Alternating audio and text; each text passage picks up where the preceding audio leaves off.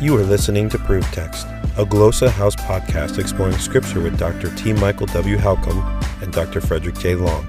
Welcome and enjoy. Hello, welcome to Proof Text. This is Michael Halcomb. I'm here with Fred Long, and he is schooling us on participles as part of our Grammar Point series. And Fred, what do you have on the platter today? Yeah, we're continuing our study of participles, and we're looking at, I think, one of the most exciting areas of research for me, and that is looking at what are called circumstantial participles, or very commonly what people call adverbial participles, which is a misnomer. Okay, I've presented on this at Society of Biblical Literature. It's unpublished, although it is published in my Greek grammar book, my categories and my discussion, but I went into more detail, and I'm looking forward to continuing to research this. Basically, though, beginning students will learn that there's a use of the participle called adverbial that basically is when the participle, typically in the nominative cases, sets up a subordinate clause, an adverbial subordinate clause, and then students are encouraged to try different adverbial senses depending on the context a little bit. And they have different like subcategories and names like temporal adverbial, concessional adverbial, that'd be although. Yeah, this is how I learned. Yeah, conditional, like if, causal, because. So basically it's taught, students are taught that participles have or carry these adverbial meanings in them. And then students are left trying to guess what that might be. But here's the problem, is that in fact, grammatically, participles are unmarked for adverbial meanings. This was recognized over a decade ago by one of the most preeminent grammarians of the day, and even today's stature is huge, A.T. Robertson, in his grammar. He says, in fact, these participles are unmarked for adverbial senses. The only possible adverbial meanings that they may convey is temporal, time prior or time after the main verb. So I think we need to scratch that whole model, be very cautious of it, and move towards another understanding, which is, you'll see in grammar books, and simply calling them circumstantial participles, and that are really setting up certain kinds of subordinate relations, but the meaning of that relationship is not primarily adverbial. It's positional, depending on where that participle occurs.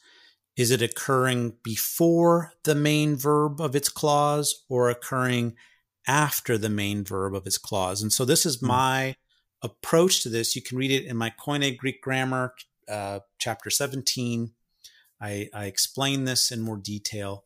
And I want to talk about those circumstantial participle uses that occur before the main verb. Okay, I call these pre-nuclear or prepositioned uses. And basically, if you see a circumstantial participle that's occurring before the main verb, and you know that they're circumstantial because they have no article with them, and they're typically in the nominative case. And if they're far away from the main verb, I consider these to be segue. If they're segueing between one scenario to another scenario, like, for example, you might say, Jesus leaving that city, he went on somewhere else. That leaving would be a segue use, and it's based on position. It's prior to the main verb. And segue, transitional use, the segue use tends to be far away from the main verb. Another prepositioned use or pre-nuclear use is I would call framework. And that is, it's setting up an important framework by which to understand the action of the main verb. And then another use, the last use, a prepositioned use, is when that participle is directly abutted to the main verb. Like bowing down, he prayed to so-and-so. So bowing down, he prayed. This like is simultaneous, kind of. Yeah, it's almost simultaneous. I call them procedural. And basically, what happens is you can take away that participle, and it doesn't destroy the meaning of the sense at all, and rather seems to be describing in more detail, like a set of procedures that entail in the action of the main verb.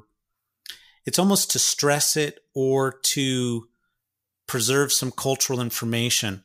So in the example I just gave you, bowing down or bowing the knee, he prayed or prostrated.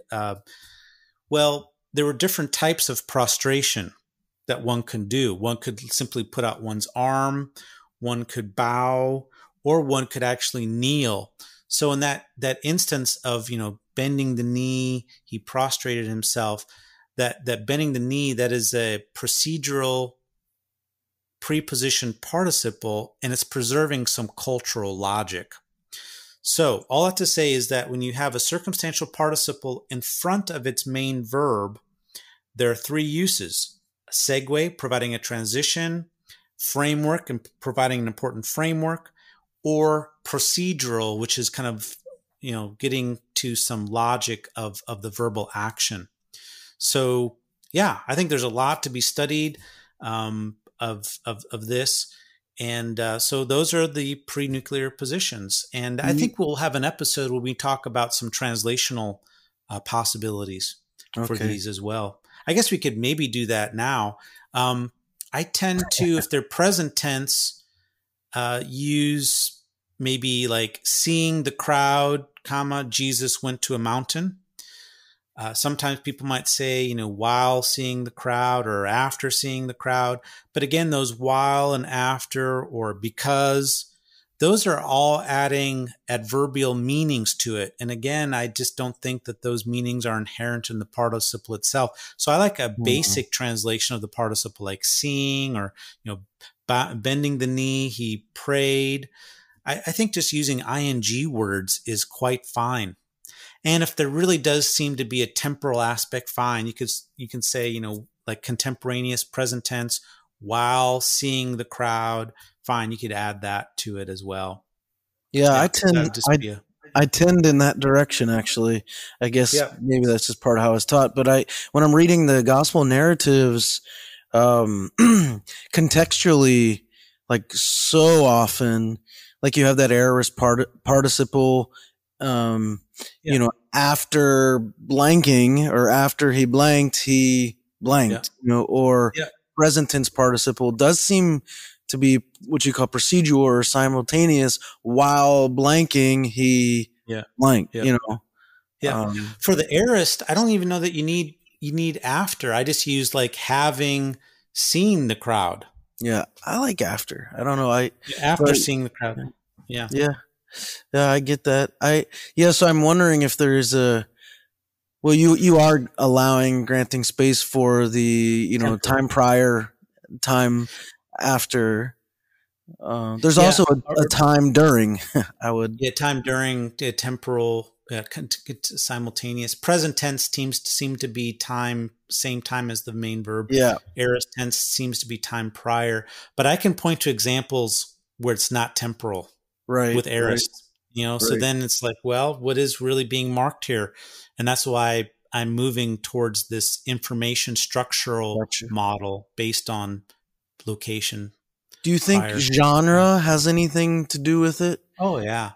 Yeah, I think genre would have a lot to do with it. I think Paul's letter, like argumentative discourse, is going to have a lot more logical kind of things, whereas narrative obviously is about sequencing of time events. Right. Yeah. Right. Yeah. Well, good. That's helpful. Appreciate that insight, Fred. Yeah. Oh, go ahead. I was going to say one other, if you want to see Michael and I, how we've translated these participles in context, look at our John illustrated or Mark illustrated in Greek, or my Acts illustrated in Greek with Matthew Peterson. We debated these things and talked about them. And if you want to see how we translate these participles, you can see that it's possible to do it in a minimal way that leaves it open, for inferencing, what is the logical connection. Yeah. Great. Well, thanks for the insights, Fred, and thanks you guys for listening. Hope that helps. Looking for creative ways to launch your biblical language studies to the next level?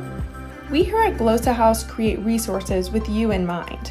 We've created a stock of innovative and cutting-edge audio, video, digital, and print resources to help you reach your language goals. Visit glossahouse.com to find what you've been looking for. Glossa House, language resources for the global community.